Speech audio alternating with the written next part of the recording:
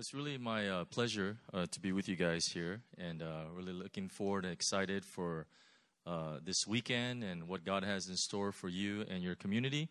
So I brought along a few of our church members, and so I just want to introduce them really quick. There's actually 9 of us, including myself, but only 3 are in this service, and the other 4 are ministering right now, and then 1 is on the way. She's actually doing a little work trip here in Seoul, and so she got out a little late today. And so this is Jie Huang. So Jie's been with us. She used to be our intercessory prayer leader, and then she moved to Boston for a bit and came back. But she's a Korean, but was raised in Hong Kong. And she's now working in an insurance firm as executive there. This is Juhee, and Juhee is also Korean, but also raised in Hong Kong. She moved there when she was 7 years old, and so she's an accountant. And this is Marilyn, and Juhee is on what we call our inner healing deliverance ministry. It's called The River, and Marilyn is part of our intercessory prayer team as well, and she's South African, and so she's actually a diplomat, and so. She runs the office, the embassy in Hong Kong. And so if you want to get some good stuff, she actually worked under Nelson Mandela. And so you guys can, right, Mandela, de Klerk, right? You told me all of them today. And so really exciting. Their whole family has been part of our church, and incredible. And so feel free to talk to any of them during the time. And if you want like an incredible, powerful, prophetic word, don't come to me. Go to them.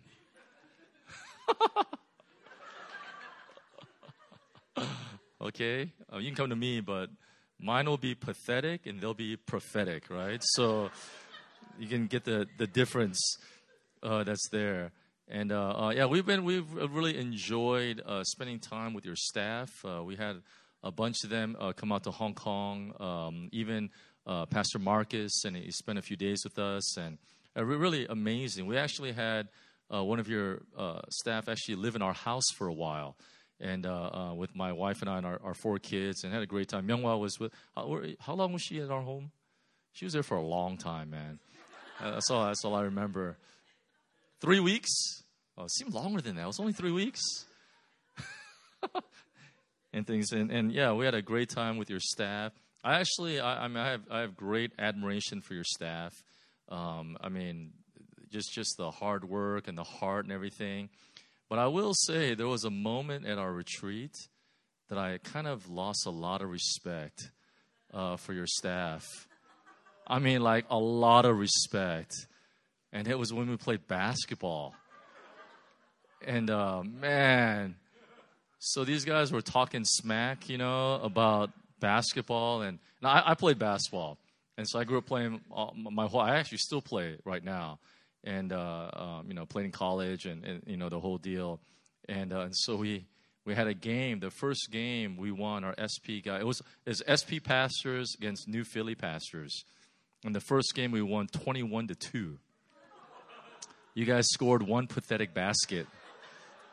2 because we went by 2s and 3s. And in the second game, they lost 21-0. JP and David and I was like, I don't know if I could really respect you guys as much after that. But it was better. The third game, I think they scored 18 points, but I didn't play that game, so it was 18. It was a good thing because our staff, our pastors, they were sweating because I think the game was tied for a bit. And our guys were sweating because if they lost that game, I would like make fun of them for the rest of their life. But they were able to pull it off at the end, and so it was really good. But yeah, we really enjoyed. You guys, can we just give the Lord a clap? You guys have an awesome staff,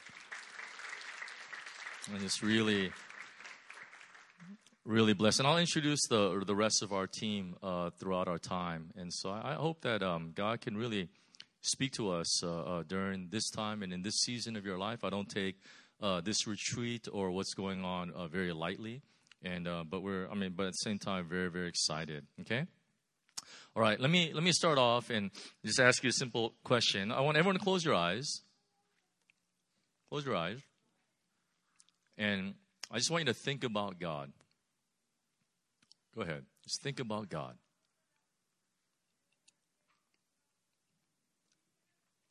What do you see? God. All right, once you open your eyes, what did you guys see? Just say something. Father holding a child. Oh, wow. That's good, man. Jennifer, wow. How about anyone else? God, what did you see? You guys are college students, right? You guys are supposed to be like smart, so. What did you see? Come on, man.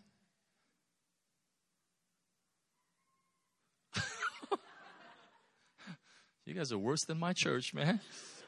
Right? What did you just to throw something out? What did you see? Come on. Smiling. Okay. What else?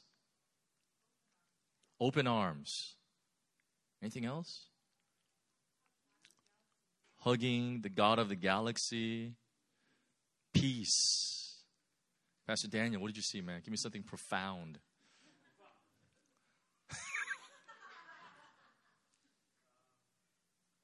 Clouds. That wasn't really profound, but clouds. Well, those were all pretty good answers. They were decent. You want the A answer? Is Jesus. When you think of God, anyone get Jesus?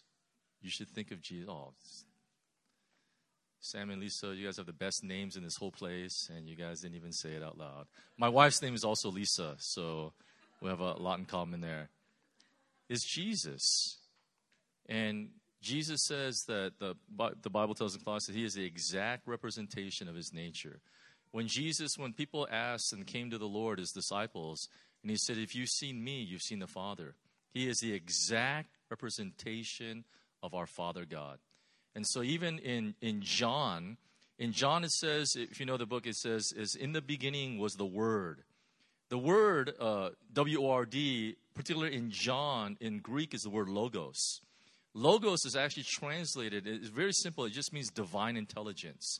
But the key of logos, that's a little different, it means divine intelligence that could be understood in human terms. That's what Jesus is. In other words, people were so confused about God, so God sent the Word, sent himself down, and he's not just intelligence, he's not just divine intelligence, but he's actually intelligence that we can understand. John Calvin, in his institutes, he wrote a lot of areas of doctrine. One area of doctrine, he called it, and there's a lot of different terms, but the simple lay term is accommodation. It's the doctrine of accommodation.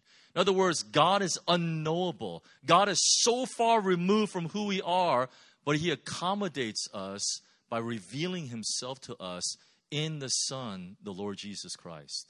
And so that's who God is. It's like if you have professors at school. Now, a lot of your professors are stinking smart. You know what I mean? But they can't teach a lick. They're like PhDs. They're so smart. But when you're in the class, you're so confused. It's because they have intelligence, but not in a way that we can understand.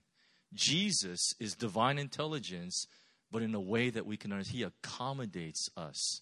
And so today, and trust me, the messages through this weekend are going to be really simple.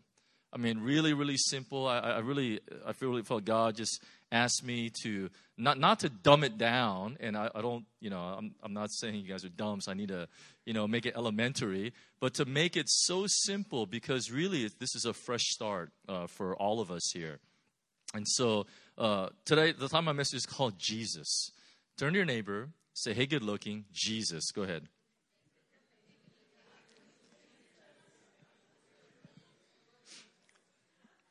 So Martin Luther has this really incredible quote that really ministered to me years ago.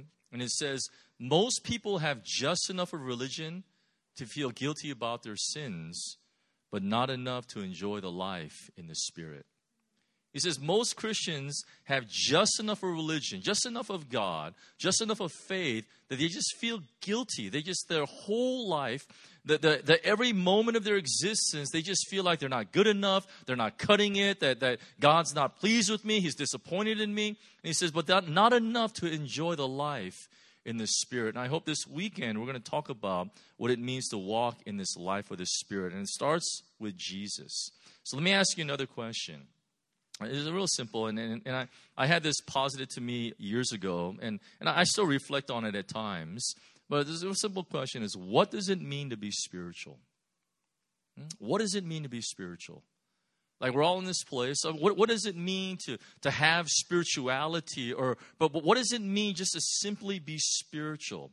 When I was I went to a Christian university, and during that time, I decided to take a religion class at a community college. It was actually the Bible as literature, because I wanted to kind of understand what people in academic circles were thinking about the Bible and these things. I was just curious. So I had some time. So I enrolled in the school, and I took this class, and it was an older lady. She was actually a fabulously wealthy woman. She was like a Newport Beach socialite.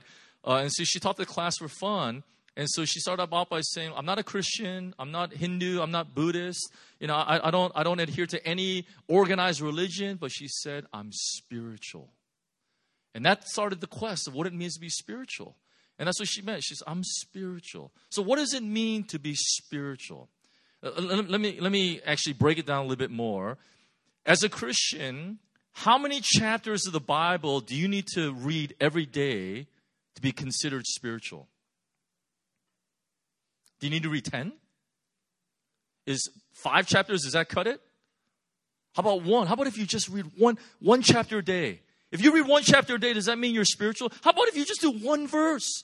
Like we have these apps now, right, where they send you 1 verse. Can you just read 1 verse a day and be considered spiritual? Is that how it works? How many church services do you need to go to every week to be considered spiritual? How many? We have morning prayer at our church, actually every morning, Monday through Saturday, and then we have 3 services on Sunday. And so if I'm considered spiritual, do I need to go to all of them? Surely, if I went to all the services, I'm pretty stinking spiritual, right? So what does it mean? How long do you have to pray?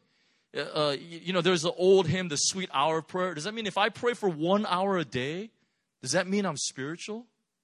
What if I can only do 5 minutes? Actually, what if I just do 2 minutes a day? If I do 2 minutes a day, is that enough for me to be spiritual? Or surely, fasting. Surely if I'm fasting, that means that has to be the pinnacle of spirituality. So how about if I do a 40-day water fast like Jesus? Does that mean I'm spiritual? What if I just miss 1 meal? Can I just miss 1 meal? And is that spiritual enough? Or do I need to go into ministry? Like do I need to be a pastor? Surely, if I'm like Pastor Sam, I'm talking third person right now. That's me, right?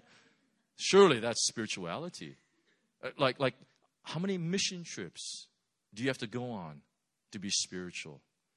How many leadership positions do you need to be a part of to be spiritual? Surely, if you're like David and you're sitting up in the stage and playing the guitar, surely, oh my goodness, because he looked really spiritual, That has to be the height of spirituality. Do you see how confusing this gets? What does it really, really mean to be spiritual? How does this really, really work? You know the answer? I'll tell you, this is the easiest. It's Jesus again. You know what it means to be spiritual? You look at the life of the Lord Jesus Christ.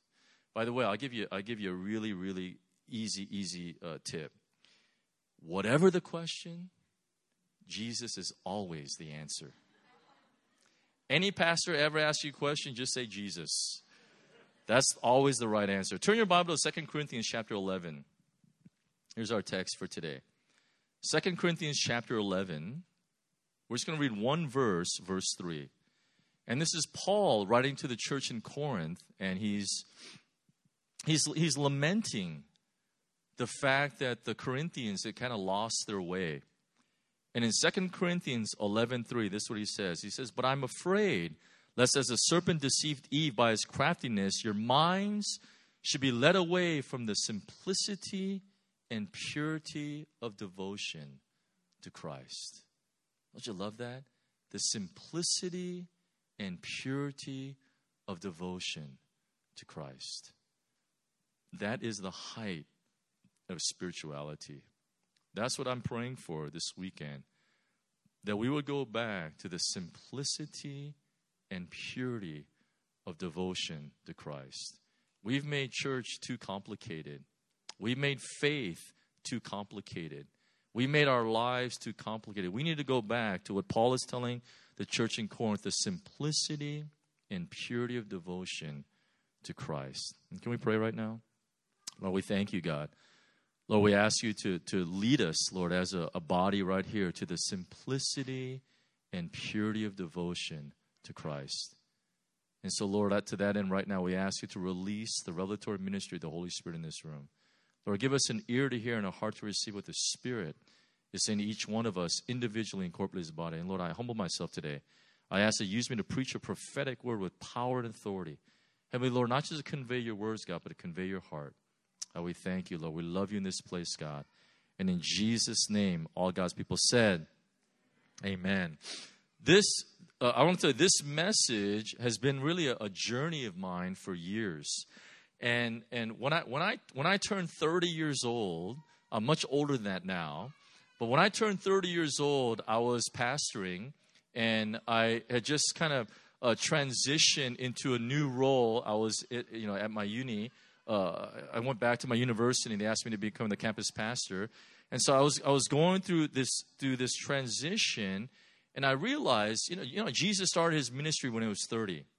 And so I felt this just gnawing pressure that when I got to 30, like something significant needs to happen through me. And I had this idea that I got 3 years to make an impact because Jesus ministered for 3 years. And so this is going to be like 30 is this is a big thing that's happening right now. And then what happened is I started moving close into my 30s. I came to this deep realization that I really didn't like myself. I didn't like who I had become. I didn't like my leadership. I really struggled because I came to faith pretty radically. I was basically a junior in university. And I came to faith, and my life just turned upside down overnight. I was just a radical transformation. And so, and where faith was raw and young, and evangelism and all these things. And then I got involved in ministry, and I was doing ministry. I should say I got involved in vocational ministry, and then I became like a slave driver. I became mean. I was demanding. And so when I reached 30, I look back at looking at Jesus' life, and I'm reinvestigating. I'm looking at Jesus' life, and I'm looking at my life, and it's like night and day. And I see Jesus is so full of life and wonder, and he's so kind, and I'm not.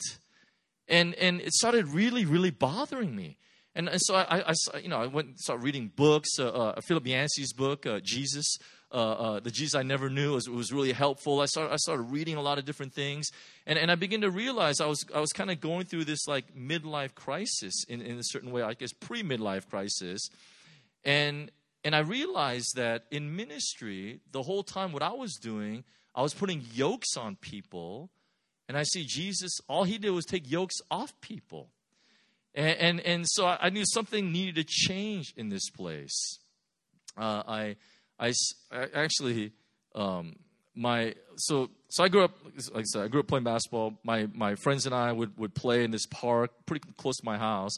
My mom would drive home on the way, and because if we didn't get any warning, we would actually play all night long. And she used to honk the horn, and then we used to run home and we'd have dinner. But, like most guys, I would come in, no shirt, sweaty, and my hands all black from playing basketball. And I would just go straight to the dinner table. My mom would say, go wash your hands, which is good personal hygiene. like stuff you need to do. But you know to realize that Jesus doesn't do that. That Jesus invites us to dinner, and he says, you don't have to wash up. He says, while we eat, I'll wash you up. It's totally different.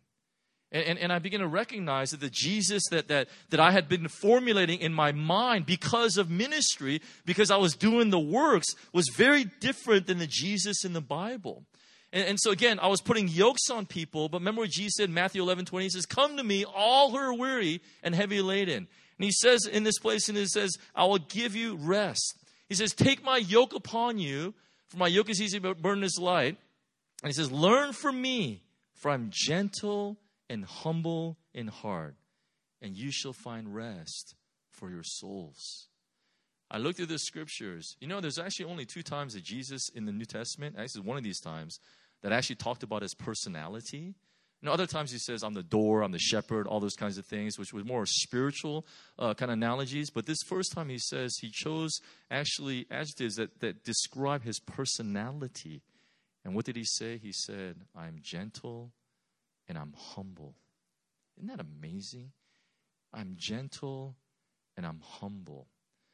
But again, most Christians live their life thinking that God is disappointed in them. Again, most Christians have just enough of religion to feel guilty about their sins, but not enough to have a life in the Spirit. And I begin to realize that Jesus and I, we just think really differently. You know, Isaiah 55 says, my ways are higher than your ways and my thoughts higher than yours. I mean, we read that passage and this is why I interpret that passage. My ways are higher than your ways. Yeah. Like me and you, God, we're like that. Everyone else, yeah, they're low, you know. It's like they don't quite get it. But me and you know, we're connected. But he says, my ways are higher. In other words, if you have a thought, God has the opposite thought. That's basically what this passage is telling us. And so we begin to realize that Jesus actually thinks so differently than I do. And probably that you do as well. I'll give you something. Let me let the Bible speak, okay? Turn to John chapter 6. John chapter 6. In John chapter 6 is really this incredible passage. And if you just run through the text, in John 6, he feeds 5,000. And then, you know, I mean, that's fairly impressive, right? Out of just a few pieces of bread. And then he tops it off by walking on water. I mean, that's like, you know, like the feeding people miraculously wasn't enough. The next thing you know, he walks on water. Then he goes and he starts doing this teaching. And let's just pick this up. He says let's start at verse 26. It's John 6:26. And he says, he answered them and said, truly, truly, I say to you, you seek me not because you saw signs, but because you ate of the loaves and were filled. Do not work for the food which perishes, but for the food which endures to eternal life, which the Son of Man shall give to you, for on him the Father, even God, has set his seal. And they said therefore to him, what shall we do that we may work the works of God? These guys were just like us. See, every single one of us, I guarantee you, every single one of us, we came to Jesus Christ because we had a need. We were lonely. We were lost. So, something was going on in our life. We were in turmoil. And so we had a need. And so we came to Jesus. We didn't come independently because we had a faith movement in our mind. No, we came because we wanted something. We needed something. And that's what these guys are going through. And so he says, you didn't come here, right, because of an act of faith. You came because I fed you. In other words, I gave you something that you needed.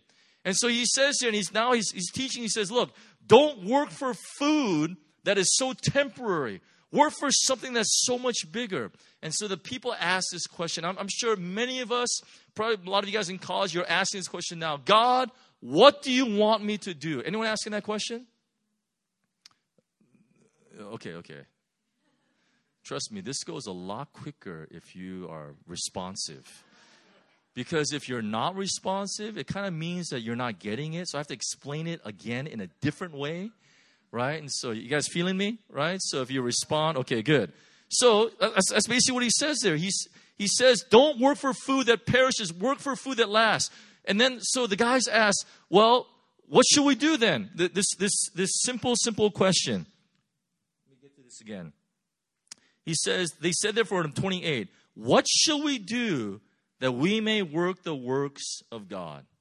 And Jesus answered and said to them, this is the work of God, that you believe in him whom he has sent. Did you just catch that? That's deep right there. I mean, that's as deep as it gets. Think about this. Again, they ask, Lord, what do you want us to do? And how does Jesus respond? He says, the work I have for you to do is to believe. Oh, Jesus, I already believe. I believe already. Tell me what to do. Tell me what to do, man. The work I have for you to do is to believe. Oh, Jesus. You're not really understanding what I'm saying. You don't understand how people make fun of me because I believe. Like some people actually are persecuting me because I believe. Jesus, I believe. The virgin birth, resurrection, all that stuff, man. I believe all that. Tell me what to do. And he says, the work I have for you to do is to believe. So he thinks differently than we do. You know why he says that? He's basically saying, because you really don't believe. You really don't believe. You only talk believing. Let's check this out. Because if you really believed, the work would take care of itself. Think about that for a moment. If you really believed, the work would take care of itself. We're so involved in doing. But how many of you know we are human beings and not human doings?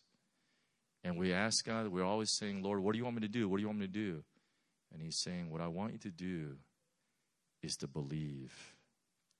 See, if we really, really believed, the work would take care of itself. Now, sometimes when I say stuff like that, people don't get it, so I always quote smart people. So here's John Piper. So Piper says it this way. This is in his book, Let the Nations Be Glad. This is actually not even in the book. It's in the foreword of the book. That's how good the book is. This is what he says. He says, missions is not the ultimate goal of the church. Worship is. And Piper says, missions exists because worship doesn't. Did you catch that? He says missions, like we have missions programs. Nothing wrong with missions programs. But the reason why we have to do that is because worship is not happening. And Piper, what he's basically saying is what Jesus said. He says basically, if you truly believed, missions would happen on its own. Like, honestly, like, you guys are college students here, right? I know. I noticed you guys are quite young. If you really believed, you wouldn't sleep with that guy. Did I just say that? Yeah, damn straight I just said that. Man, I'm serious. You're fake believing. Honestly, you're fake believing. You talk believing, but you're not really believing. You know what I mean? That's the problem. That's what Jesus is dealing with. He says, you're worried about all this stuff, but you don't really believe. Because if you really believed, the work would take care of itself. If you really believe Jesus, you would tell all your friends about him. You wouldn't have to have evangelism classes if we really believed. See, the problem is we don't really believe. We talk believe. We're fake. Well, let's just be honest for a moment here and say we're kind of a little fake. I mean, we try, but Jesus, see, he thinks so differently than we do. The way he goes about living life is so different than the way we go about living life. I mean, you have to recognize Jesus, he says some very, very troubling things. Very troubling things. You know, I spent a whole year just about teaching this, go through the Sermon on the Mount in our church. And you remember the Sermon on the Mount? He says, if someone comes and slaps you on your right cheek, turn to him other also. Have you ever seen that happen in church? Like, honestly. Now, when people are slapping you, you need to find new friends, right? And so it's a little different. But actually that passage is saying, JP, come over here for a second. Let me use you as my...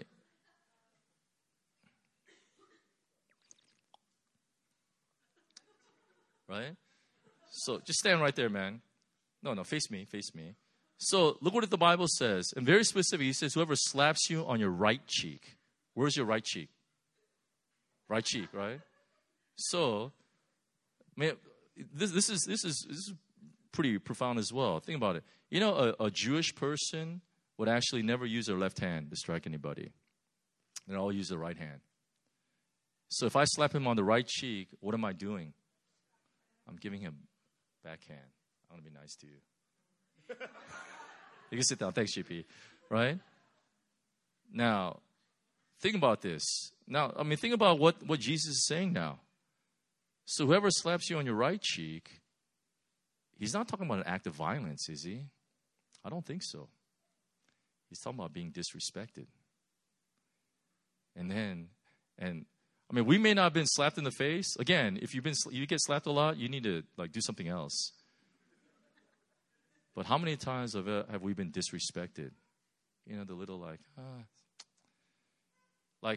in Hong Kong, our church is right in the middle of the city, right in Central. And so it's a pretty big area. It's very, very uber wealthy and things. And so, I walk around, because I walk around a lot. I take the bus and go to church. And sometimes I'll go in and, it's a little simple. Got some time to kill before appointments, window shopping. And I'll dress. Actually, I'm kind of dressed kind of nice today. But usually, you're just in a T-shirt around Hong Kong because it's so stinking hot. And I walk in, and it's amazing. The people look at you, kind of look you up and down. You ain't spending no money here, which is actually true. But you should still treat me with respect. And they give you attitude. And when someone gives you attitude, you're like, it's like, do you know who I am? I can tell all my church members not to shop here. That's pretty stupid if I ever said that.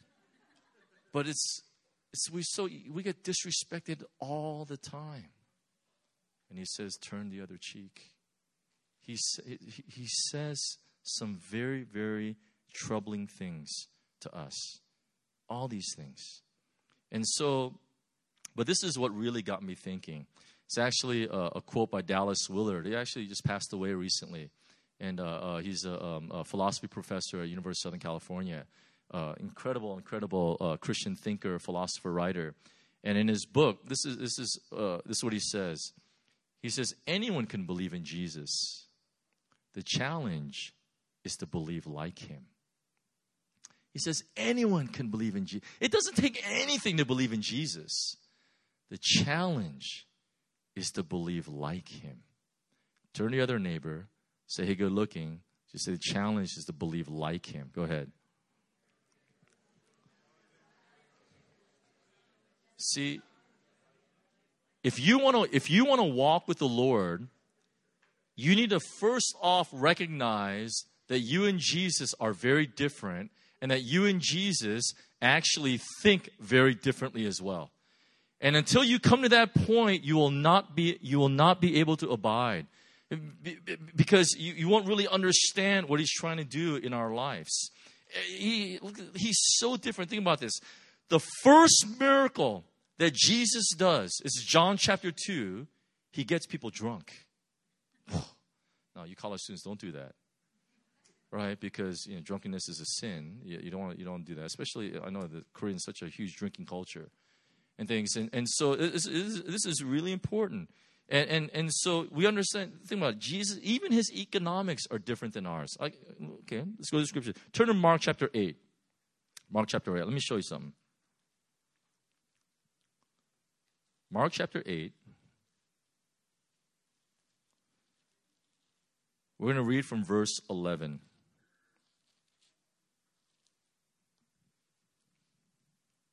So the 4,000 get fed, okay? So Mark chapter 8. Pick it up from verse 11. He says, and the Pharisees came out and began to argue with him, seeking from him a sign from heaven to test him. And sighing deeply in his spirit, He said, why does this generation seek for a sign? Truly I say to you, no sign should be given to this generation. And leaving them, he again embarked and went away to the other side. And they had forgotten to take bread, did not have more than one loaf in the boat with them. And he was giving orders to them, saying, watch out, beware the leaven of the Pharisees, the leaven of Herod. And they began to discuss with one another the fact they had no bread. And Jesus, aware of this, said to them, why do you discuss the fact that you have no bread? Do you not yet see or understand? Do you have a hardened heart? Having eyes you do not see, having ears you do not hear, and you do not remember? When I broke the 5 loaves for the 5,000, how many baskets full of broken pieces you pick up? They said to him, 12. And when I broke the 7 for the 4,000, how many large baskets full of broken pieces did you pick up? They said to him, 7. And he was saying to them, do you not yet understand? Do you get it?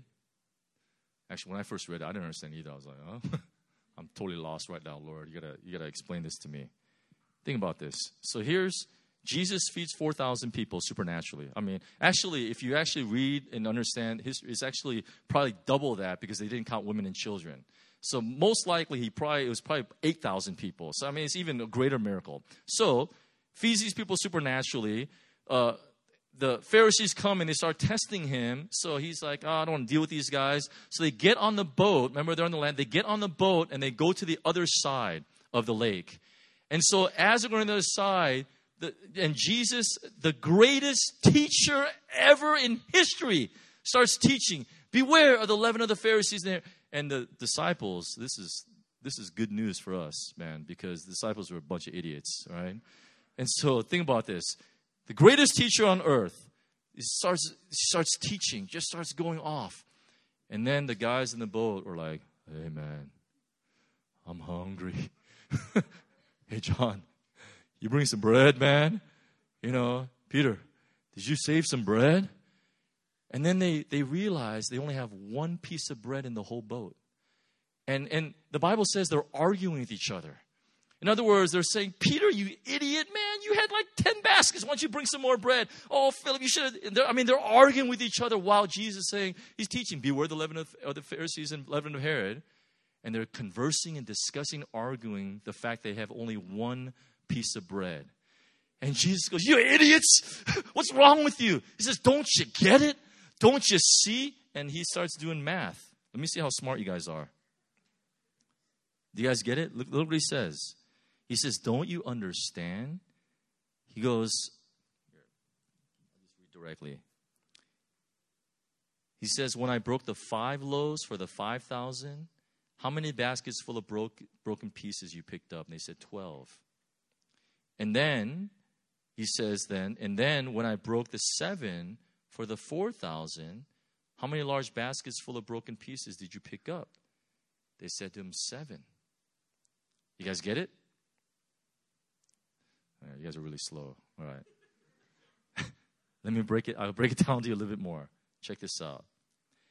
Jesus took 7 loaves, fed 4,000 people, and he had 7 baskets left over. So keep that in your mind. 7 loaves, fed 4,000, 7 baskets left over. Then he had 5 loaves, 2 loaves less, fed 5,000, 1,000 more, and had 12 baskets left over. Do you get it?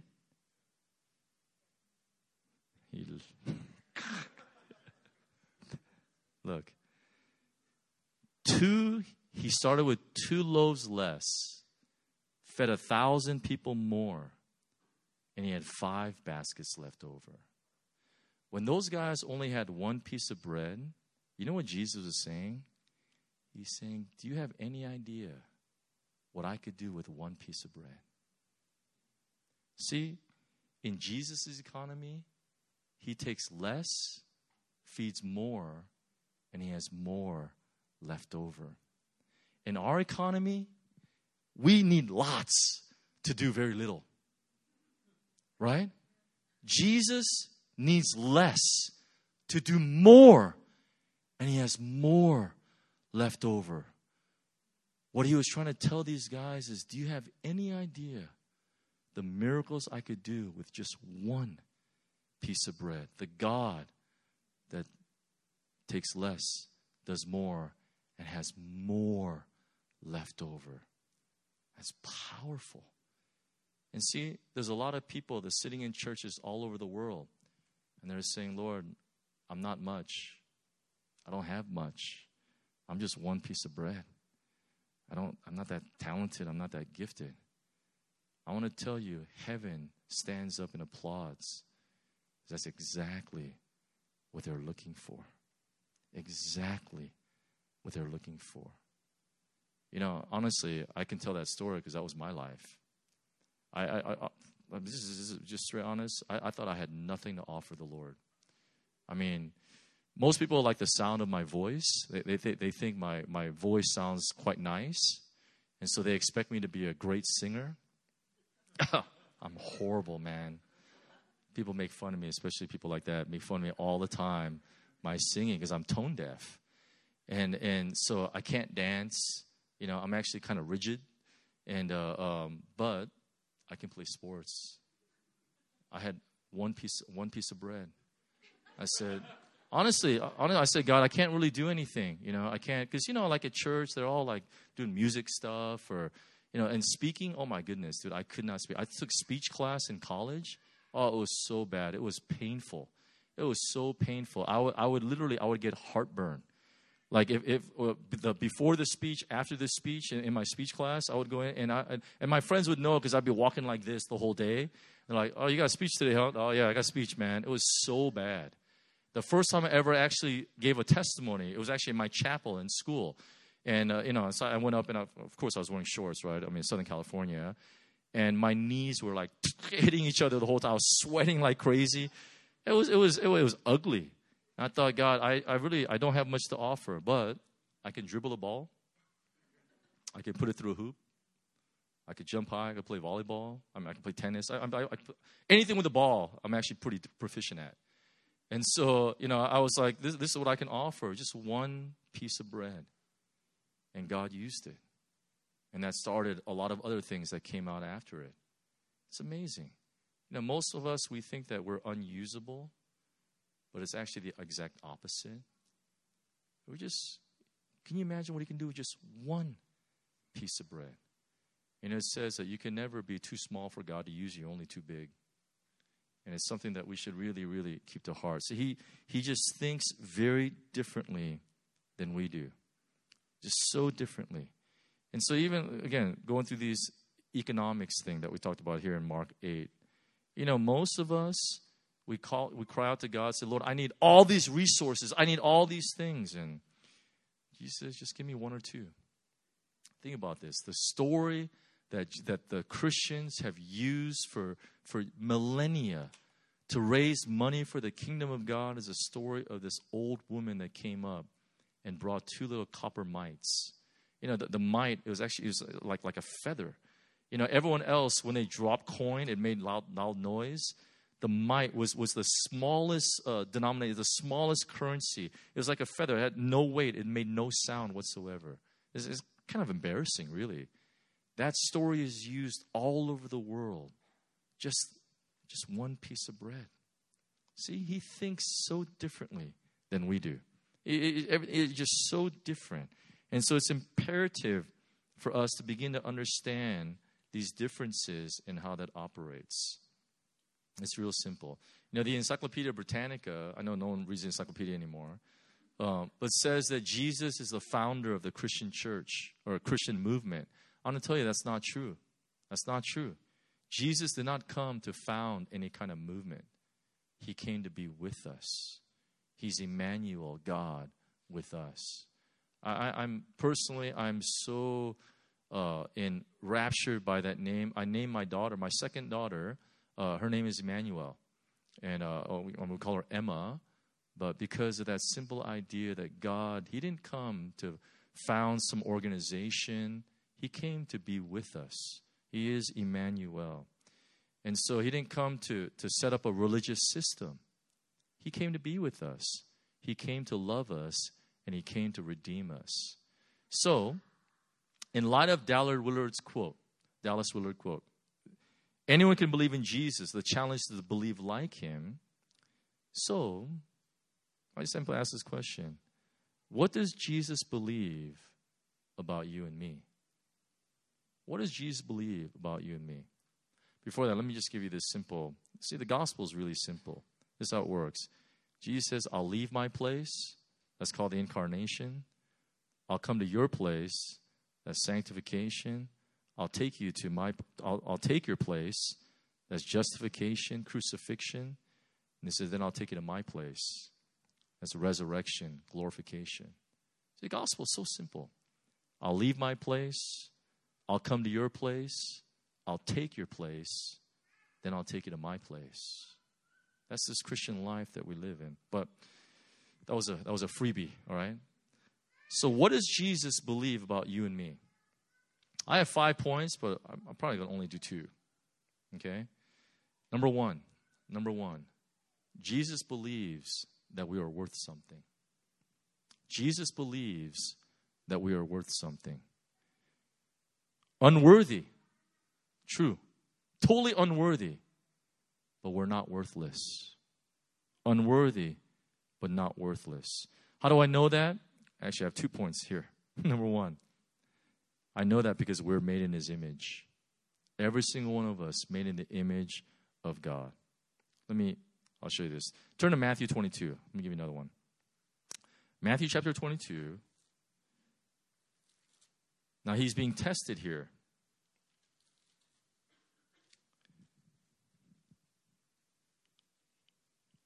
Matthew 22, we'll start here at verse 15. He says, Then the Pharisees went and counseled together how they might trap him in what he said. And they sent their disciples to him along with the Herodians, saying, Teacher, we know that you are truthful and teach the way of God in truth and defer to no one, for you are not partial to any. Tell us, therefore, what do you think? Is it lawful to give a poll tax to Caesar or not? But Jesus perceived their malice and said, Why are you testing me, you hypocrites? Show me the coin used for the poll tax. And they brought him a denarius. And he said to them, Whose likeness and inscription is this? They said to him, Caesar's. Then he said to them, Then render to Caesar the things that are Caesar's, and to God the things that are God's. And hearing this, they marveled, and leaving him, they went away. Again, when I first read it, I marveled as well. I had no idea what just happened here. So, check this out. The Pharisees bring along the Herodians. If you understand, the Herodians were the enemies of the Pharisees. These were bitter enemies. And so, but they come together to trap him, and then they're basically talking about taxation. There's the zealots that want the Israel to fight against the Roman, their rule, unjust rule. And then you got other ones like the Herodians that really acquiesce to whatever Rome has to say. These guys are at odds with each other. And so they come to this place and says, is it lawful for us to pay the poll tax or not? Because if they say yes, then thinking that Jesus would lose faith with the Israelites. If they said no, then he would be in trouble by the Romans. And so you can see this is a pretty huge dilemma that Jesus is. He's stuck right now. And so what does he say? He says, give me a coin. Actually, you guys have a coin? You guys anyone have an American coin here? I know this is tough because I know your Korean coins won't work, right? Well, you don't have any kind of coin? What is that? A quarter? Oh, what's up, man? It's perfect.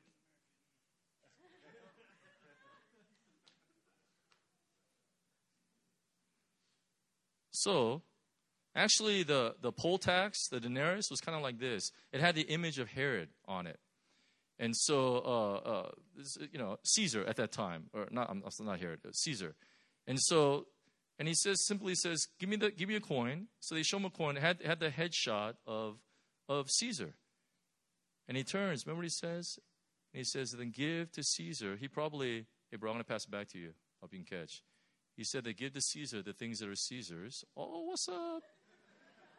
Right? Check this out. Then give to Caesar things that are Caesar's. And he looked at everyone and says, give to God the things that are God's. In other words, the only thing that Caesar can put his inscription on is a coin. Big deal. Whoop-de-doo. But God has put his inscription on every single one of us. I want to tell you, this is exactly what Jesus did. He gave the coin. He says, render to Caesar the things that are Caesar's. And he looked at every one of these Pharisees, but you give to God the things that are God's. And they walked away thinking, all right, don't mess with Jesus. I mean, honestly, don't mess with Jesus. Again, the only thing that Caesar puts his inscription on is a coin. Big deal. Big deal. Only God has put his inscription on every single one of us. That's why we know that we're special. This is what he says. He believes we are worth something. Why? Because we're made in his image. The cross reference is Genesis 1:26 and 27. Male and female, he created us in the image of God. The only thing Caesar can do is put his image on a coin. But every human being bears the image of God. That's why we're special. I mean, you think about even the angels. Remember the angels fell? And the Bible tells us 1/3 of the angels fell. By the way, that should give us a lot of confidence as we're living this Christian life. Because 1/3 of them fell. Do the math. You know what I mean? That means God still has 2/3 of heaven that are fighting in our behalf. I don't know why we're so scared of the enemy. It just boggles my mind. We give him way too much credit. And so, because 1/3, but check out, that 1/3, they don't get to be redeemed. You know why the devil hates us? Let me just give you a little insight. Actually, he cares nothing about you. He doesn't care about you at all. Nothing at all. But the deep, deep root is jealousy. You know why? We are the only beings created in God's image. We're the only beings that get to be redeemed. And we're the only beings that get to procreate other beings in the image of God. That's crazy. I mean, that is crazy. I did it 4 times. You know what I mean? That's awesome. I did it. By the way, you need to have 4 kids. If you don't, you're not biblical if you don't have 4 kids. Because the Bible says, be fruitful and multiply. So 2 is addition. And ain't no multiplication, right? You guys feeling me? Oh, yeah, now you get it, right? In our quest to be biblical. 3 doesn't quite cut it. Actually, when I said 3, I said 3 is enough. But when I said 4, now I'm really biblical. And so, right, be fruitful and multiply. And so we're meant to multiply. But I did 4th. I get to procreate other beings in the image of God. I get to be redeemed. Like I can mess up over and over again, and I get to be redeemed. And I'm the only one creating the image of God. The enemy hates that about us. But the real reason why he really goes after us is because we're the only ones that can hurt God. The devil can't hurt God. We're the only ones that can actually hurt God. Remember when, because of the sin, and in Genesis, the Bible says that it grieved God in his heart. It actually made him sad that he had made man. For whatever reason, I don't know how that works, but God has put in us the ability to either give God joy or give him sadness. The devil can't do that. See, the devil wants to hurt God. The devil wants to hurt him bad, but he can't do it. But he can do it through us. Do you understand? You know, when Paul says in Corinthians, says we are not ignorant of his schemes, that's his major scheme. He wants to use you to hurt God. And when we walk in disobedience, right, when we, are self-centered, when we care about ourselves only and all these things, that hurts God. It grieves him. It grieves the Holy Spirit. The Holy Spirit takes off. And so we're made in his image. That's how we know that believers are worth something. I'll give you another one. Why? Because he pays a price for me. He pays a price for me. Let me give you an economics lesson. Any econ majors here? No econ major? Oh, one econ major? That's from my church. That doesn't count. Any accounting major, business majors here? Okay, good. I studied business too. I actually was an entrepreneur for a bit before I became pastor. And so this is simple economics, right? The value of an object is determined by the price someone is willing to pay for it. You get it? Simple. The value of an object is determined by the price someone is willing to pay for it. When I moved, my wife and I, we got married in March 2002. We came to Hong Kong in July of 2002 on a survey trip. The Lord spoke to my wife. I mean, God had already spoken to me, but I need to give space for my wife to hear from the Lord. And so the Lord spoke to my wife. I moved in November. My wife moved in December. We actually were two of us. We just got married, and then we started the church in February of 2003. So it happened really fast. And so, we actually had 3 cars during that time. So someone gave us a car. So we ended up giving that car to our church. I sold my truck, and I had my, this is my baby. I actually called it it was nicknamed Black Beauty. And I had a Toyota 4Runner. I don't know if you guys know, SUV. I was a 4-wheel drive kind of guy. And I love my truck, man. I took good care of my truck. At that time, my truck had over 300,000 miles on it. And so, I took good care of my truck. And Toyotas are amazing, by the way. And so I went to this website, kellybluebook.com. If you guys ever sell and buy used cars, you guys know the kbb.com now. And so to me, my truck is like worth millions. I mean, it's actually, to be honest, my truck is priceless to me. But I went to kbb.com. You know how much my truck was worth? $4,000. I was devastated. What? Black Beauty is worth so much more than that, but again, what I just read to you just now, the value of an object is determined by the price someone is willing to pay for it. The buyer, not the seller, ultimately determines price. And so it says, Jesus Christ went to the cross to set the price on us so high that he could never be outbid. Jesus Christ went to the cross, set the price on us so high that he could never be outbid. How do we know that we are worth something? Not only because we're made in his image, but he pays a price for me. He pays a huge price for me. This is way before your time, okay? But there's this movie, I think it was in the 80s, and it's called The Last Emperor. Everyone watched The Last Emperor. Bernardo Bertolucci, right? Academy Award. It's basically about the last emperor of China and under Japanese occupation. And he lives this like really magical life of servants and of luxury, thousands eunuchs to his side and all these things.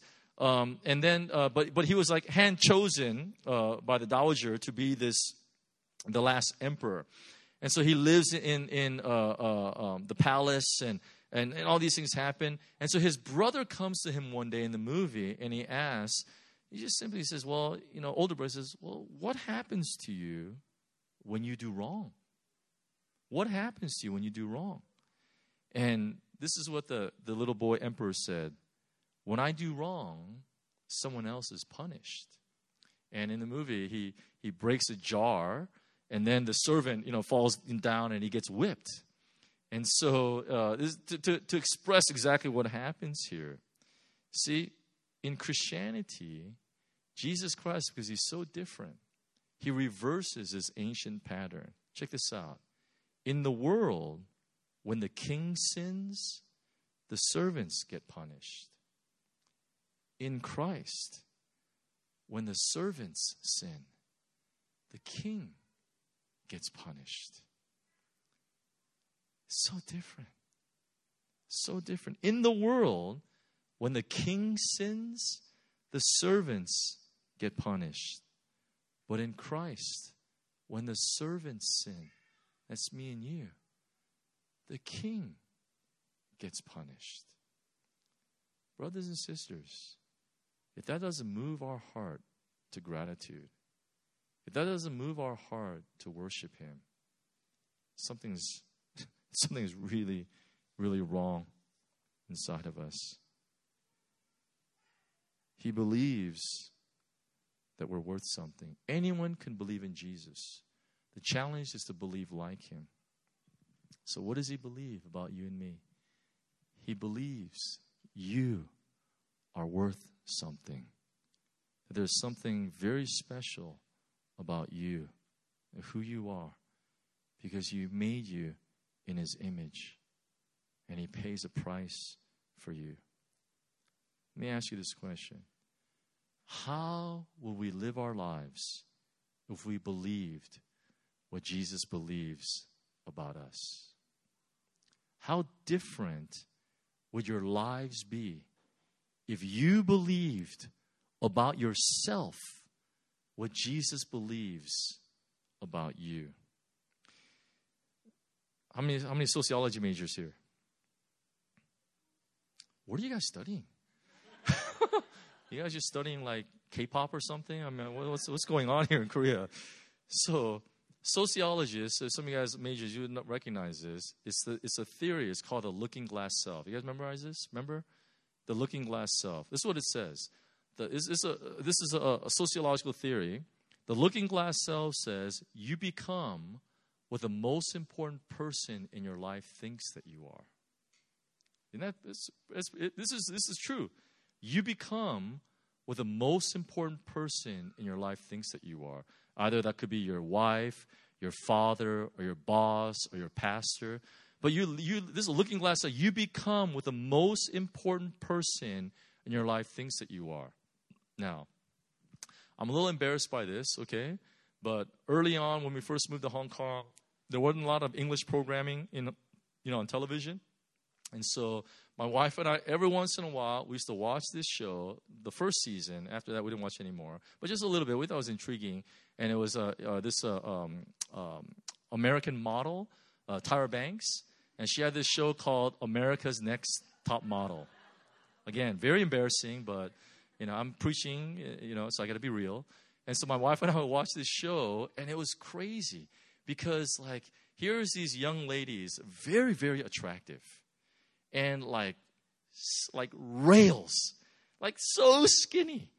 But they would sit there and they'd be like, I'm so fat, and I'm so ugly and all these things. And, do you remember there was that phone booth or that thing where they can call their boyfriend? They're always crying all the time and things like that. And you realize that their boyfriends told them they were fat. So even though they weighed 40 pounds, they thought they were fat. Their dad basically told them that you would not amount to anything and that you're ugly. And she was gorgeous knockout, but she'll feel ugly her whole life. That's a sociological phenomenon. It's called the looking glass self. It's a theory. It's true. You become what the most important person in your life thinks that you are. If you grew up and your dad, if he called you a bum, and he said you'll never amount to anything, your whole life you're going to work to try to prove your dad wrong. But even when you get successful, you're going to feel like a bum. You could be a billionaire and feel like the biggest loser in the world. It's the looking glass. You become what the most important person in your life thinks that you are. So, check this out. What if we recognize what Jesus thinks about us? And what if we recognize that Jesus loved us? That Jesus was proud of us? How different would we live our lives if we recognize that? I'm standing here as a testimony. As a testimony. A lot of people say, "Oh, P. Sam, you always seem so confident. Like you seem like you're a good leader." Actually, I'm really not. But I know who I am. I know what my Lord thinks about me. And He thinks I'm awesome. I'm serious. So, criticism comes my way. Who are you? You're just a human being. Created from the dust of the ground. You know what I mean? My God, the King of the universe, says that I'm awesome. So I appreciate your comments, but it means nothing to me. That's the truth. I don't know if you guys knew this, but I want you to know I am God's favorite son. I am. I'm God's favorite. It's undeniable. It's been proven. Absolute proven. I'm God's favorite son, and the reality is every single one of you should actually feel the exact same way. It's the looking glass self. You become what the most important person in your life thinks that you are. Let me tell you a story. There was this little boy, and he was walking to school. And so the mom, usually lets him walk to school. But then as the boy left the house, mom realized there's a huge storm. I mean, thunder, lightning, the whole deal. And so she thought, I need to go get my son. I need to get out there and take him to school because it's pouring rain. It's like crazy. It's mad out there. And so she gets the route of where her son would walk to school. And as she was getting close, she noticed her son, some very particular behavior. And so what he would do is he would waddle in the puddles, that's what kids do and stuff. And then he says every time thunder and lightning would happen, he would stop. And he would look up and he would smile and he'd wave his hands. And then he'd walk around in the mud, a bit. And then all of a sudden thunder and lightning would happen. And he would just stop everything and he'd just look up and smile and wave his hands. And so the mom's thinking, oh, my son's crazy. What am I going to do? This is I need to find a psychologist. And so what ends up happening is, so she pulls up and says, son, get in the car. I'm going to drive you to school. And so she had to ask. She said, son, what were you doing? I saw you every time at thunder and lightning that you stopped and started waving and smiling. And this is what the boy said. He says, oh, that. That's nothing. He says, God was just taking pictures of me. Right? For some of you guys, a little slow. Like Flash, right? Okay.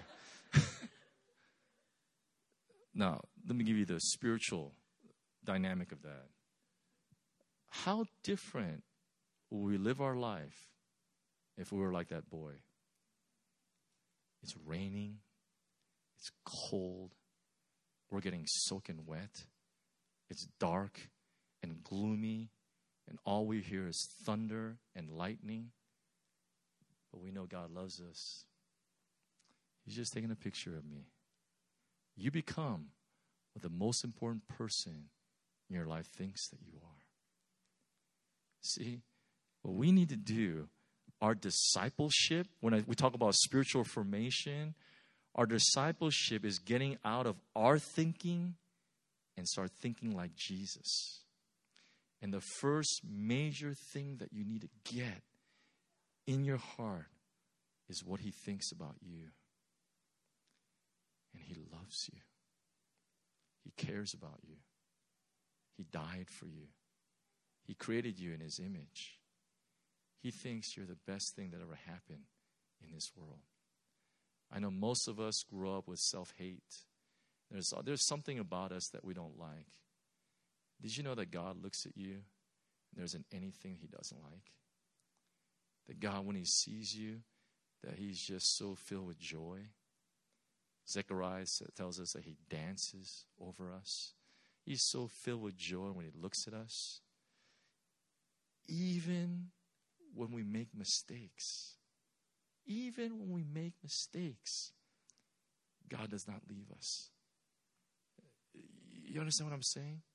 You become what the most important person in your life thinks that you are.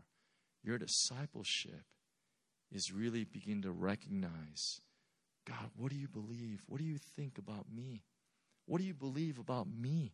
What's going on? He believes that you are worth something. Anyone can believe in Jesus. The challenge is to believe like Jesus. Number two, he believes that people are gifts and not threats. He believes that people are gifts and not threats. Any of you guys ever go to a library? Wow, this could very be the dumbest church I've ever been to in my life. Libraries, there's books in libraries, You know what a book is? Okay. Well, I want to tell you, there's another library actually sitting right next to you. Library is sitting right next to you. There's a treasure sitting right next to you. He believes that we are gifts to one another and not threats. Did you know that you're not in competition with anybody? In fact, let me say this to this. It's really a strong word that I got earlier tonight. Listen, you have nothing to prove. Let the Holy Spirit speak to you today. You have nothing to prove to anybody. Because God loves you just the way that you are. You have nothing to prove. Some of us are trying to prove that those voices that happened, that they were wrong. Listen, you got nothing to prove. I found freedom one day. My church members will tell you, there ain't no one more competitive in my church than me. I'm serious. I like to win at everything. I'm serious. Everything. I'm one of those hyper competitive guys. I love competition. I still play. I'm going to be 51 in about 3 weeks. I know I look so young. I know. It's okay. But I still play. I play in a basketball league. I play in a softball league right now still. Because I just love the competition. I'm still trying. I just feed off that. But the day that I was set free is because the Lord stood in my face and said, Sam, you have nothing to prove. And I grew up with this huge chip on my shoulder. A huge chip. I was trying to prove everybody that I was worthy to be loved. And my avenue was sports. And so, I worked to the bone. In fact, to be honest, my body's falling apart as a result. I spent, thank God last year I had no surgeries. I spent 5 years in a row having major surgery. My Achilles ruptured. I have 4 screws in my shoulders. And just like one after another because my body's falling apart because of my hyper-competitiveness. But now I just keep that to the pitch, or to the court. In life, I got nothing to prove, right? Your church is bigger than mine. Good for you, man. Praise God, It's like your wife is prettier than mine. Good for you, bro. You know what I mean? It's like, your kids are smarter than mine. Wow. Awesome. It's like, I didn't know this was a competition. You compete on the court. You compete on the pitch. But I didn't know life was this competition. You make more money than me? Whoa, cool. Take me out to dinner, bro. You know what I mean? Let's go get some steaks or something. It's like, but listen, you got nothing to prove. You're not fighting against the person next to you. In fact, the New Testament is really full. If there's actually a theme of more Pauline letters, it really deals with one another's. It's really the gospel of one another. Love one another. Forgive one another. Bear one another's burdens. All the one another's that we're supposed to be practicing. He believes that people are gifts and not threats. If you don't believe me, let me read you. This is my favorite theologian. You're going to love this. Let me just read an excerpt. You may be familiar. His name is Dr. Seuss. It's my favorite doctor.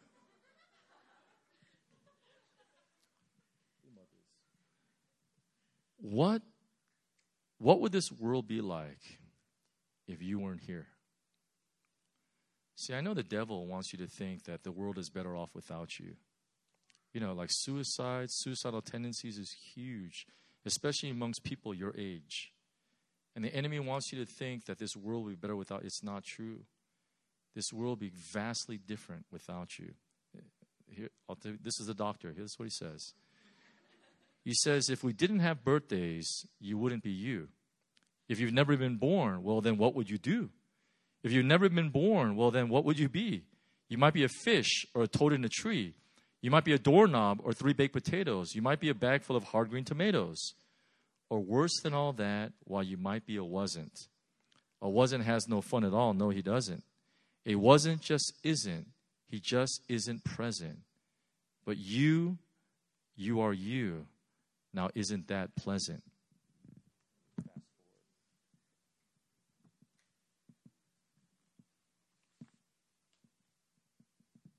I actually bought this for my kids, and I took it from them. This is so profound. Right? So, today you are you. that is truer than true. There is no one alive who is youer than you. Shout loud, I'm lucky to be what I am. Thank goodness I'm just not a clam or a ham or a dusty old jar of sour gooseberry jam. I am what I am. That's a great thing to be. If I say so myself, happy birthday to me. See, this doctor got it right. I'm telling you, my favorite theologian, he knows what he's doing here. What would this world be like if you weren't here? You are a gift. You are a gift to this church. You are a gift to this country, even though it may be for a short time. You're a gift to the body of Christ. You're a gift in your family. You're a gift to your friends. And let's just get rid of the nonsense about that the world will be better without me. The world is better because you're in it. Because God has a purpose for your life in this world, in your family. He believes that people are gifts and not threats. You want one more, or are you guys tired? Okay.